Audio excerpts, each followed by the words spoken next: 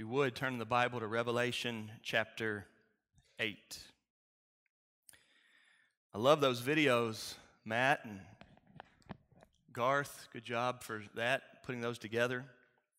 It's great for us to be able to see what camp is actually like. So few of us get to go. That camp is owned by the Kentucky Baptist Convention.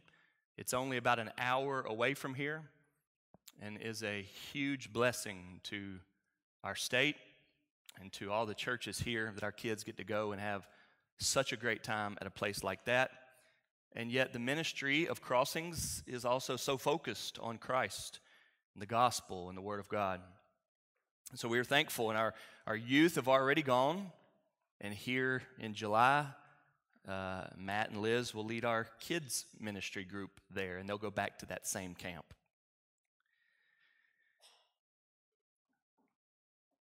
Camp is about having fun. It is so much fun. It's exhausting. Kids love it. And yet, camp is about having fun as a way of opening up a beautiful door and opportunity to point them to Christ, the Savior. There are statistics everywhere that show that many people come to faith in Christ as kids. That's important for us to understand and to embrace. It's not something where the church is trying to catch kids before they get too old to trick them into believing in God. It's something that God has taught us to do, to pour in to younger generations. The Bible tells us to do that. If we do not teach kids how to know God and love God and follow God because God knows them and loves them and is leading them through Christ, then there is more of a likelihood that they will grow up and live their lives in ways that will harm them and break their hearts. And we want kids to know God. This is what God wants. And so we are excited about all of the youth and student and kids ministries that happen in the summer. Not only Sunday mornings and Sunday nights and Wednesday nights at our church all summer long, but camp for the youth in June and camp for the kids in July, and then this week for Vacation Bible School. Church, it is important, imperative, that we want to see people coming to faith in Christ, that we are hoping and praying and literally working to see kids trust in Christ. We're praying for that this week. We want kids to know Him.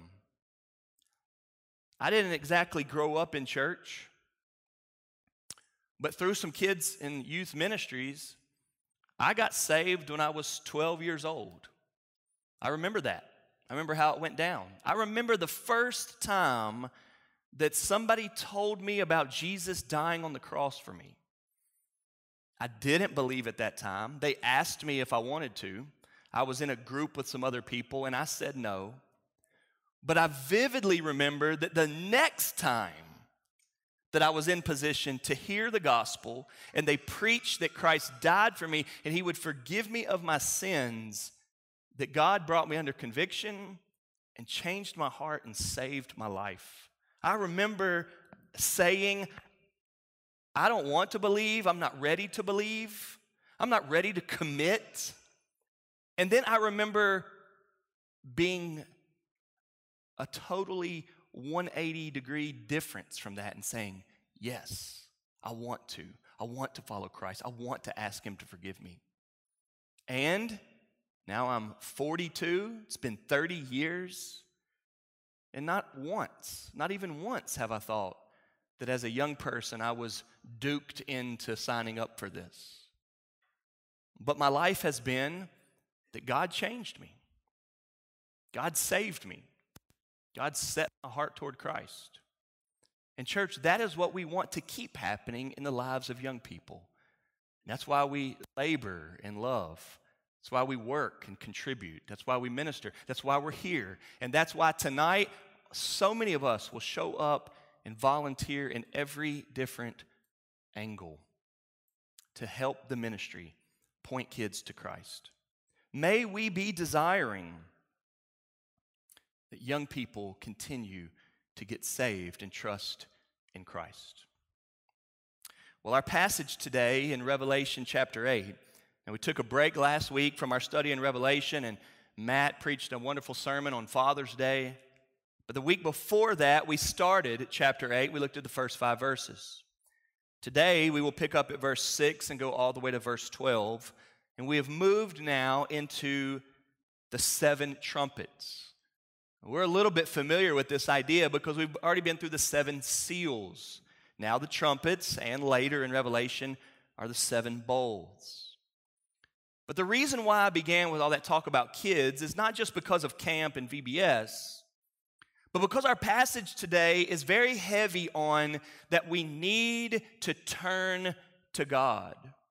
The purpose of God's judgments are to get our attention and to point us to turning back to Him. We cannot live our lives ignorant of God or indifferent to God or ignoring God and just going in whatever direction we're going with never considering, should I change? Should I stop? Should I make some changes? Should I go in a different direction? And the answer to that is yes, we should. We should turn to God. The word repent means to turn. Turn away from sin in whatever direction we're going and turn to God. And when we see these judgments being played out in the book of Revelation, they are to get us to repent. What true Christianity is not camp was fun or VBS was a great week and I just want to have more of that in my life. But they are fun events to introduce us to Christ and His love for us in hope that we would repent and turn to God. Read with me at Revelation chapter 8, beginning in verse 6. Now the 7 angels who had the 7 trumpets prepared to blow them. The first angel blew his trumpet, and there followed hail and fire, mixed with blood, and these were thrown upon the earth. And 1/3 of the earth was burned up, and 1/3 of the trees were burned up, and all green grass was burned up. The second angel blew his trumpet, and something like a great mountain, burning with fire, was thrown into the sea. And 1/3 of the sea became blood, and 1/3 of the living creatures in the sea died, and 1/3 of the ships were destroyed. The third angel blew his trumpet, and a great star fell from heaven, blazing like a torch. And it fell on 1/3 of the rivers and on the springs of water. The name of the star is Wormwood. 1/3 of the waters became wormwood, and many people died from the water because it had been made bitter. The fourth angel blew his trumpet, and 1/3 of the sun was struck, and 1/3 of the moon, and 1/3 of the stars, so that 1/3 of their light might be darkened, and 1/3 of the day might be kept from shining, and likewise 1/3 of the night. This is a peculiar passage, isn't it? In so many ways, we just read 7 verses in God's Word in the book of Revelation, and we are more confused at the end of it than we were at the beginning. That should not be the case.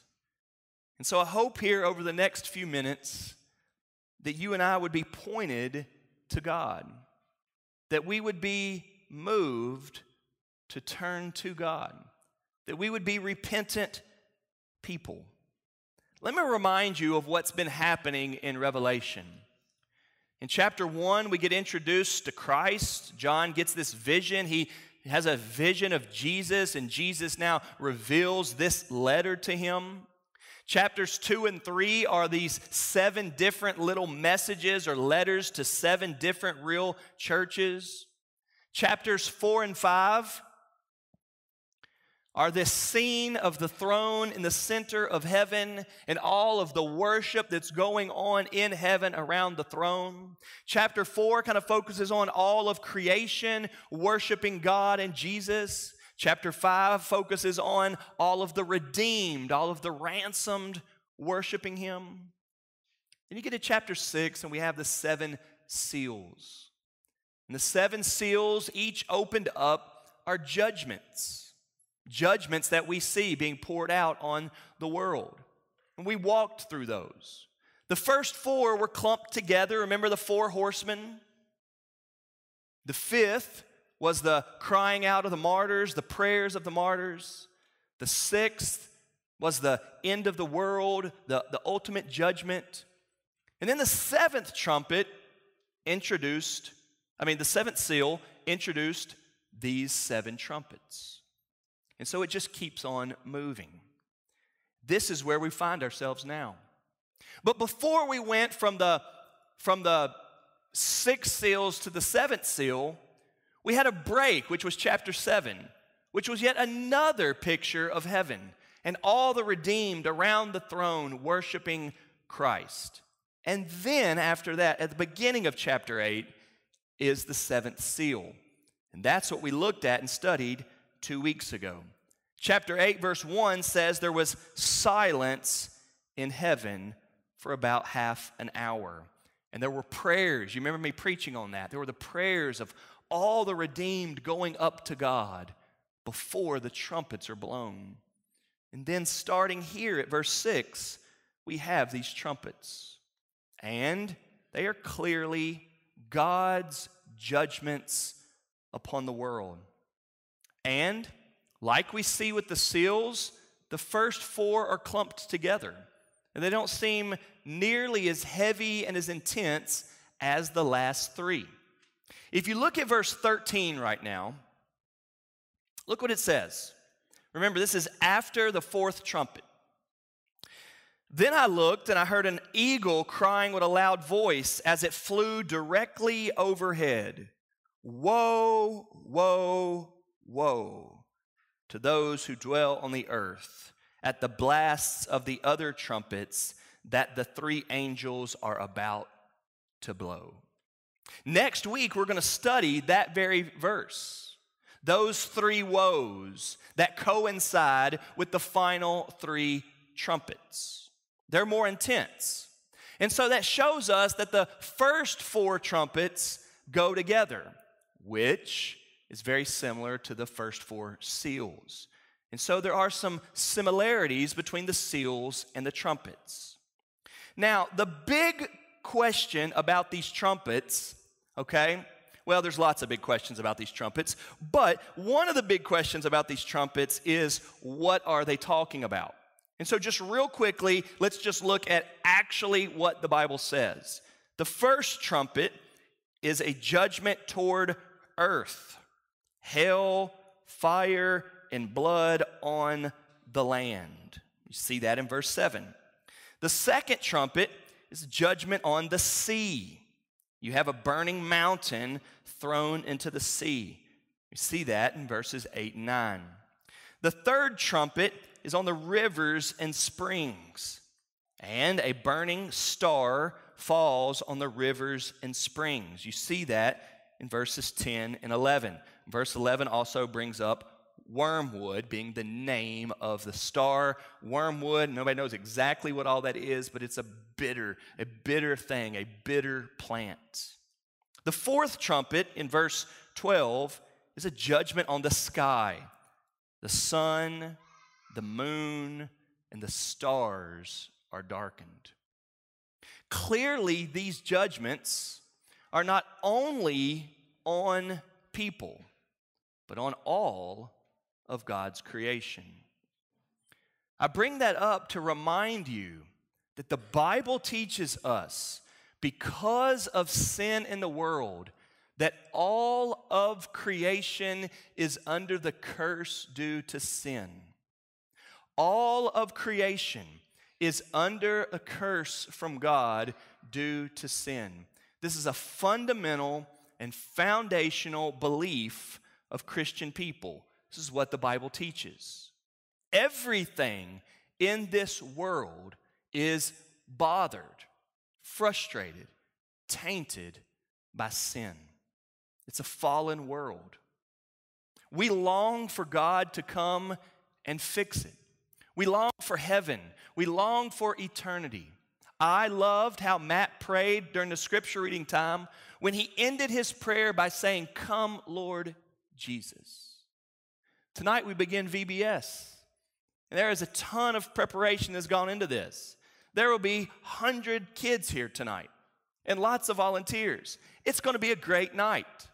And yet, because of the groaning that this life presents to us, we would still prefer VBS to not happen and Christ come back before it. That is the heart of the child of God. Nothing would be better than for Jesus to come back and end it all and make all things new. End sin and evil and death. These passages, and specifically these first 4 trumpets and judgments, remind us of that. Remind us that the world is groaning. That's why we read that passage from Romans chapter 8, that all of creation is groaning. We too. And sometimes it may be a disease. Sometimes it may be just evil and tragedy. Sometimes it may be a little more personal, like loneliness and low self-esteem, depression or anxiety. But none of us are excused from recognizing this life causes us to groan. The Bible wants us to see that this is because of the curse that the world is under because of sin. And the answer, the only answer to that, is to turn back to God. To see in Him love like we could never be loved. Hope, meaning He is in charge and we trust Him. Comfort, that we are His and He is our Father in heaven. These first 4 trumpets go together, and they are clearly judgments upon the world and specifically upon His creation, and ultimately, since we live in this world, then it also affects humanity. Earth, sea, rivers, springs, and sky. But we have to also admit that in reading this, we're like, wow, that sounds crazy. It's hard to even imagine something of that magnitude going down. And I said earlier that the big question is, what is this? But another big question that comes out when you read of the trumpets is when? When is this going to happen?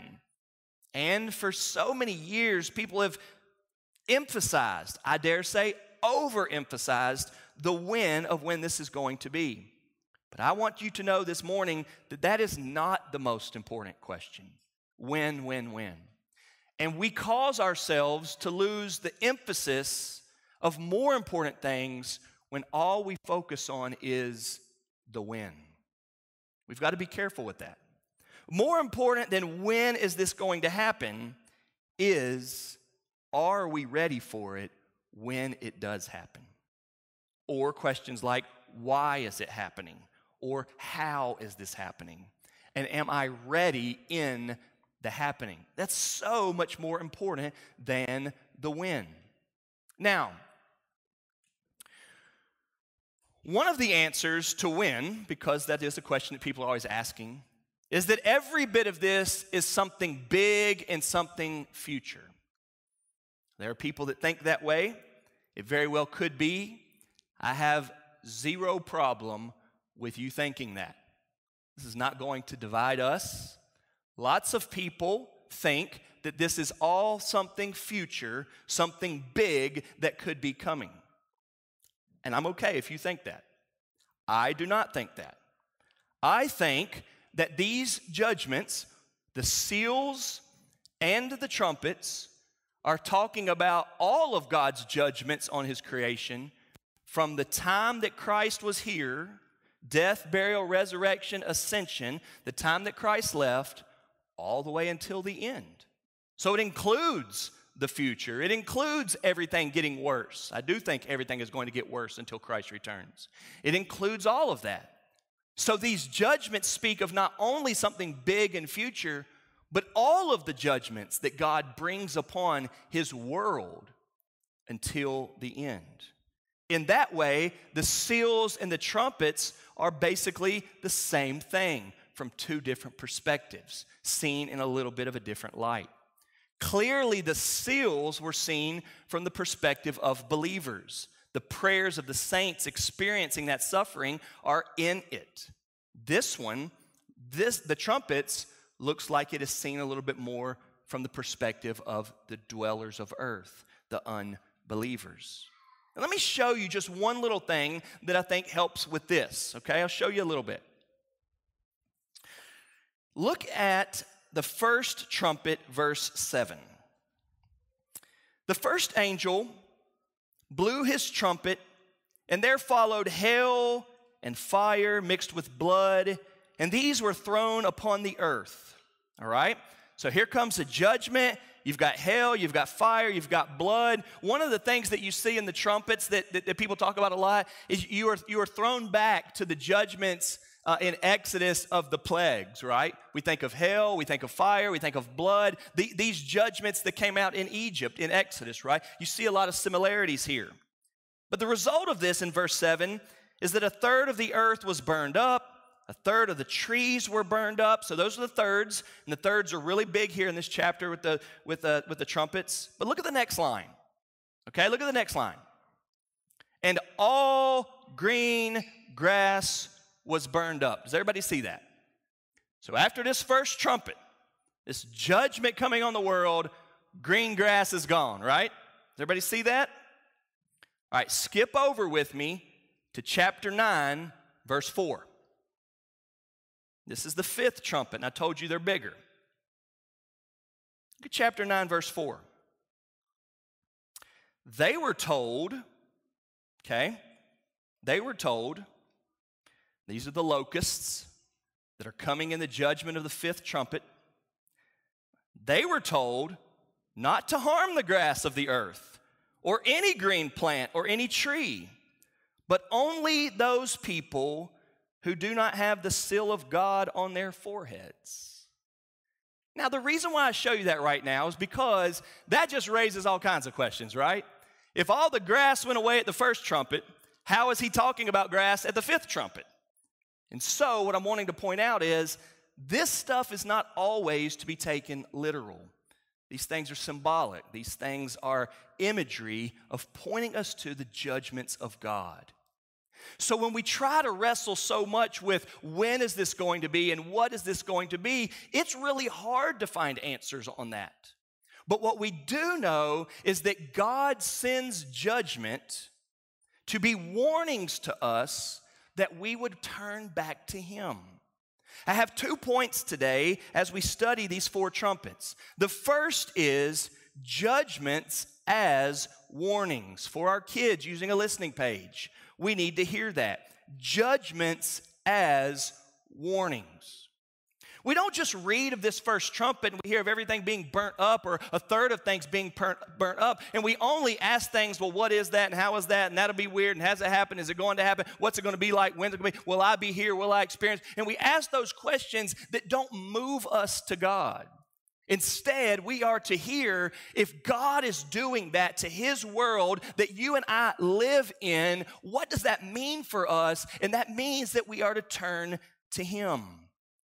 Commentator Wilcox says the supernatural events of the Bible are concerned not with how, but with who and with why. And the answer to that is that we are to repent. We are to turn to him.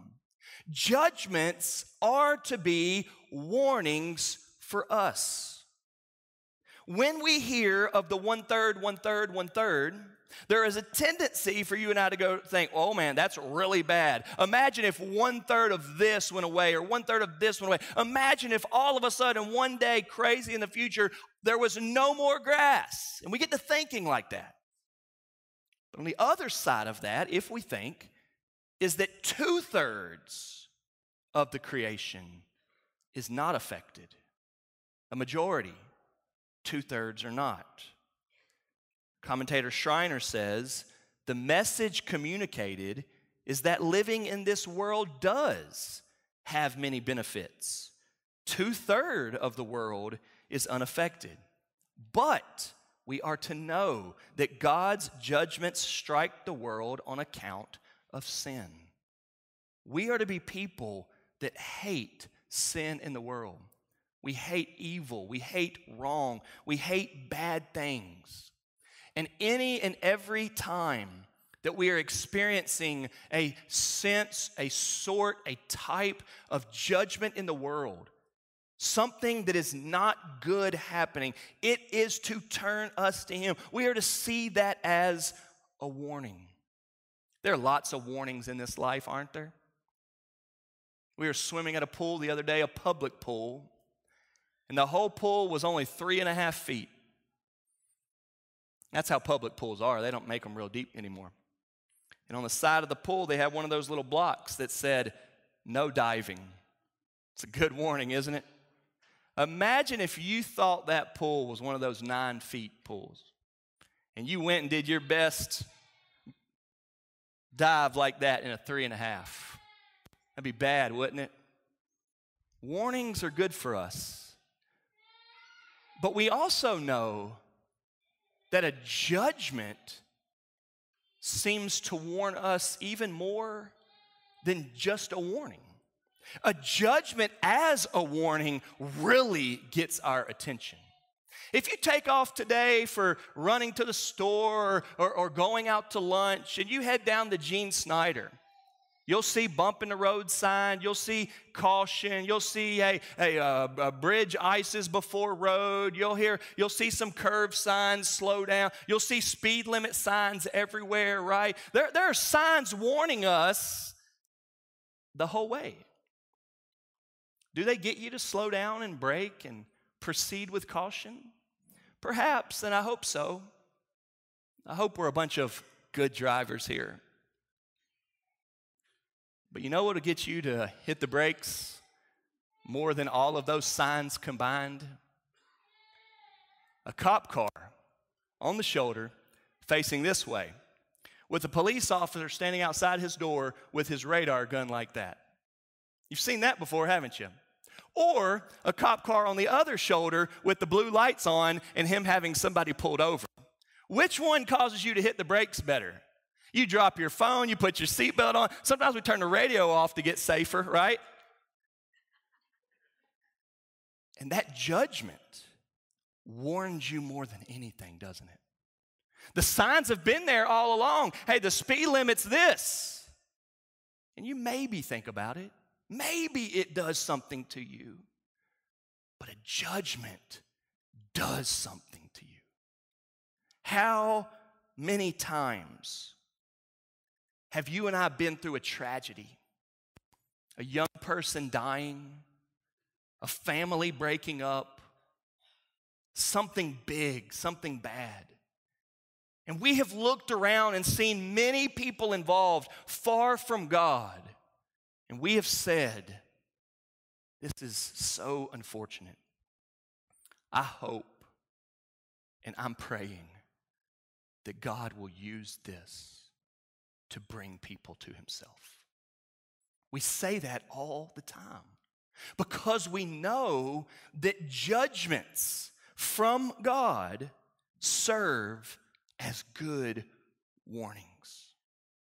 When we see these judgments in these trumpets, you and I are to be thinking, God hates sin.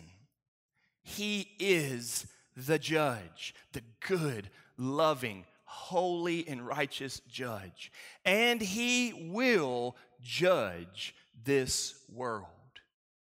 And until the final judgment, as He sends judgments, you and I aren't standing around asking lots of questions that add more confusion. You and I are to be thinking, we need to turn to God. We need to trust God. We need to believe. We need to walk by faith. We should recognize judgments as warnings. But not only that, we are to recognize that warnings give us time to repent. That's number 2. Warnings give us time to repent. Or for the kids listening page, warnings as time to repent. Now, remember, our passage today is just the first 4 trumpets. And you get into chapter 9, and there is much more attention given to the other trumpets. But I want to show you why this is so clear, because again, you're asking the when, the what, the why, the how. Turn over to chapter 9, verses 20 and 21.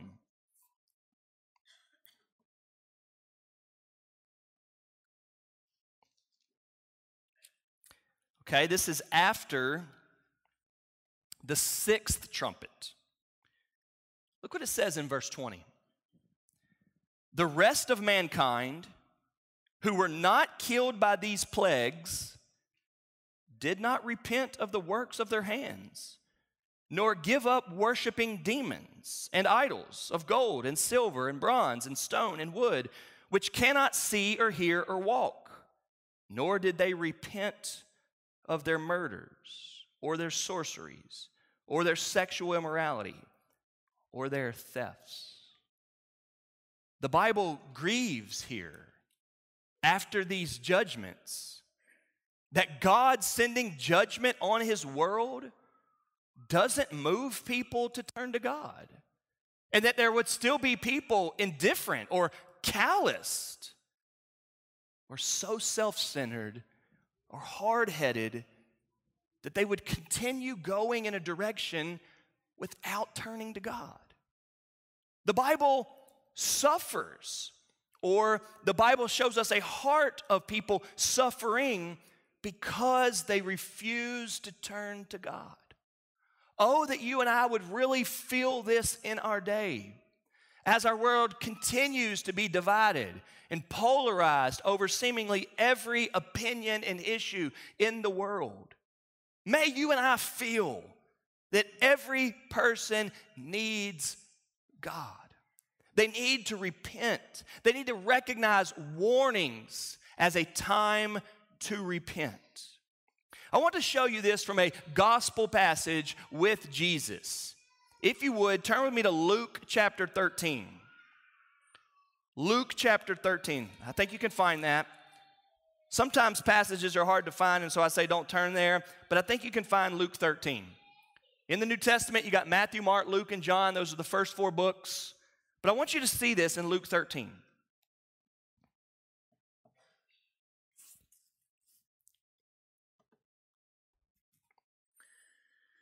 There have been some tragedies in their current day, and so they come to Jesus asking about them. It's very similar to our context today. Something wild happened, some tragedy happened, some people are killed. What do we do about this? What do you think about this? Hey, what do you think's going on with this? Did you see this happening, right? There's all that going on. And I want you to see Jesus' response in Luke 13. Verse 1. Luke 13:1. There were some present at that very time who told him, that's Jesus, about the Galileans and whose blood Pilate had mingled with their sacrifices. Sounds awful, doesn't it? It'll be all over the news. This is a terrible, horrible thing. And he answered them, do you think that these Galileans were worse sinners than all the other Galileans because they suffered in this way? No, I tell you. But unless you repent, you will all likewise perish. Really, like a striking response from Christ. In the midst of a tragedy, in the midst of questions, in the midst of discussing who's worse, whose fault is this, who's the worst sinner here, who should we blame here, who's wrong in this, in all of that, Jesus tells them, you need to turn to God. You need to repent. Without repenting, you die without a Savior. It immediately goes into verse 4. Or those 18 on whom the tower in Siloam fell and killed them. Do you think that they were worse offenders than all the others who lived in Jerusalem? So this doesn't seem to be like a sinful act. This just seems to be a tragedy, an unfortunate circumstance. A tower fell and 18 people died. We don't really know anything else about that. And look what Jesus says. No, I tell you, but unless you repent, you will all likewise perish. Two different questions, two different situations, two different unfortunate things that we very well might call a type of judgments in the world where Christ says to them, you need to repent. Turn to God. Whatever is the issue of our day, there are many messages and many responses and good, helpful responses, but one of the responses, and perhaps the most important response of all, is we need to turn to God. We need to trust Him. We need to bow our knee and humble ourselves and turn back to God. In this way, these trumpets, these judgments, whether they're future or whether they're all judgments that are going on, like I'm saying, serve us as a time to repent, a wake-up call, if you will. Wilcock writes, paradoxically, therefore these judgments are really kindnesses. And I want to be very careful even saying that. The seals showed the suffering church pleading for justice to be done. But the trumpets show the wicked world being offered mercy. God did that so that they would repent. Haven't you felt before in your life that somebody you know is very far from God, going down a road you didn't wish they would go down, and you have said to God before, God, do something, whatever, to get their attention? The trumpets serve in this way as judgments that God brings on the world, even crazy sounding with earth, sea, rivers, springs, hell, fire, blood, burning mountains, falling stars. Whether that stuff is actual, literal, or symbolic, I don't really know. But the point of it is to get us to see God is judging the world. He's ultimately going to finally judge the world, and you and I need to repent. We need to say, I want my life to be about Him. And not fear-driven primarily. As we know, it's good to fear the Lord. That's healthy. We have a reverence, we have a respect. We fear Him in a healthy way. Because we know more of the message too. The only message in the Bible is not God's going to judge you and He's about to send a burning mountain to fly and crush your house. That's not God's whole message. The message is that the judge of the world gave His Son to suffer the judgment already before that judgment comes so that you would escape the judgment. And the Bible uses that language. We don't just read these four trumpets and think that's the whole message of the Bible. We read these four judgments, these four trumpets, in light of what we already know so much about Christ. In light of the very one in chapter 1, in all His strength and power and glory, where John falls down dead at His feet. John falls down dead at His feet, and Jesus puts His hand on his shoulder and says, fear not. I'm your loving Savior. Man, I died for you. You're as safe can be. You're in my hand, you're in my midst, you're in my love, you're in my security. I'm the Savior of the world, I'm the King of kings. I have all authority in heaven and on the earth. You're mine and I'm yours. It's that loving God that judges the world. And He tells us in His judgments, turn to me. Let the mountains, let the stars, let the seas, let them face the judgment so that you don't believe. We don't want kids to show up tonight so we can scare them into trusting in Christ. We want kids to come here tonight so they will know that God loves them and Jesus died on the cross for their sins. And upon trusting in Him, they will not be judged for their sins. There's no question about it that kids sin. And there's no question about it that kids that sin grow up to be adults that sin. We can vouch for that. We want them to be forgiven of their sins. And the Bible gives us warnings of this. Turn back to Revelation chapter 8 as we start to wrap up. And actually, move on over to Revelation chapter 16.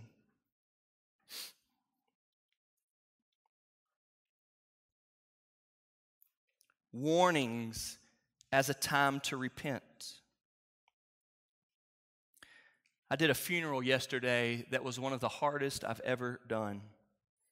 Absolutely heartbreaking, devastated, as a 36-year-old man died. There was so much crying and suffering in that funeral home. He had 2 teenage kids who were devastated. His mom's devastated. His grandmother was devastated. It was a hard one. And as I just stood there off to the side as they passed by the casket, you just sit there thinking and grieving and suffering there in the midst of how bad this life can be. And just about 10 feet over to the side, I saw a young lady. She had to be probably in her 20s, maybe 30 years old. I guess she was like an aunt. Had pulled aside those 2 teenage boys. She said, "Look at me in the eyes. What happens in this life doesn't matter as much. Look at me. What matters is God. What matters is heaven. And if you will believe in him and repent of your sins, and if you will trust him, you'll go to heaven and you'll be there forever with him. And all of the suffering and all of this ugliness and all of this, I'm standing right there as the preacher just going, everybody's crying all around me. And right over there, there's a lady that has pulled aside a couple teenagers. And she's telling to them, heaven's a real place. Trust God. Jesus died for you. He loves you. Don't let this cause you to run further away. Let this cause you to turn to him. This is the message of the Bible. This is the message of judgments. This is the message of warnings. It is a time for us to repent. Schreiner says in chapter 8, the first 4 trumpets communicate God's judgment on land, sea, rivers, and skies. We see every realm of life is touched by human sin. Thus, the description should not be interpreted literally. Instead, we have a vivid and exaggerated picture of devastating judgments encompassing the entire world. The judgments striking earth during this present evil age are designed to bring people to repentance. And the failure to repent demonstrates that God's judgments are just. If we do not turn to God because we don't believe him or we don't like him or we don't think he's real, then it only proves that he should be judging us, that he should be judging our sinful world. At Revelation chapter 16, these are now the bowls. So I want you to see some similarities from the seals to the trumpets to the bowls. At Revelation chapter 16, look at verse 9. They were scorched by the fierce heat, and they cursed the name of God who had power over these plagues. They did not repent and give him glory. Look at verse 11. People gnawed their tongues in anguish and cursed the God of heaven for their pain and sores. They did not repent of their deeds. God's judgments are coming on people that don't trust him. But in his mercy, he brings the judgments in a way that gives us time to repent. Helpful warnings. When I was learning to drive, in North Carolina, you learned to drive, well, let me say in the 90s, you learned to drive when you were 13. Because when you were 14, you could take the class of driver's ed. Because the day you turned 15, you could go get your permit. so that the day you turned 16, you could be a full driver without any restrictions. That's how it was. My dad taught me to drive a stick-shift truck when I was 13. So that as soon as I turned 14, I could go take the written test. So as soon as I turned 15, I could be driving. And what I learned is if there's a cop way down the road, an oncoming car will do what? Flick his lights at you, won't you?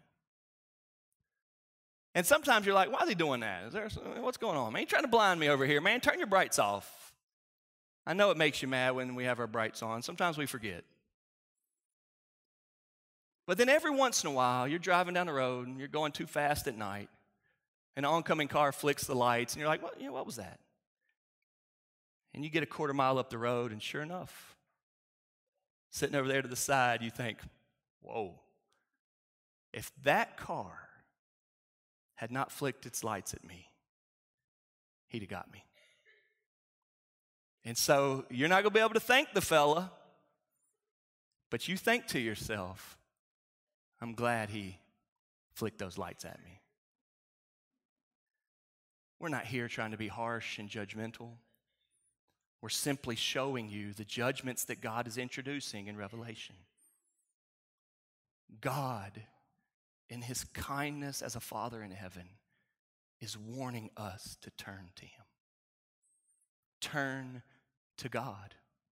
Ask God to forgive you of your sins. Surrender your heart, your life. Bow your knee.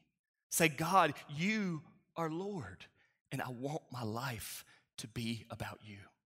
God, I was wrong. God, forgive me. God, help me. I turn to you. May we see judgments as warnings and warnings as time to repent and trust in Christ. Let's pray. Father in heaven, thank you. Thank you that you work in our lives to get us to turn to you. God, we can think of our testimonies of what happened in our life that brought us to the point of trusting in you. We can think of seasons in our life marked by suffering and trials and hardship where we thought, I need to turn. Even now, God, as we deal with complications and frustrations, we turn to you in prayer. You use this fallen world to get our attention, to break us down. Oh, Father, may we not be those who will not turn. God, we pray that you would lead us to repentance. Father, we pray that you would not judge us because you have judged your Son, Jesus, for us. Father, we worship you today, the holy and true judge and the loving Savior. In Jesus' name we pray, amen.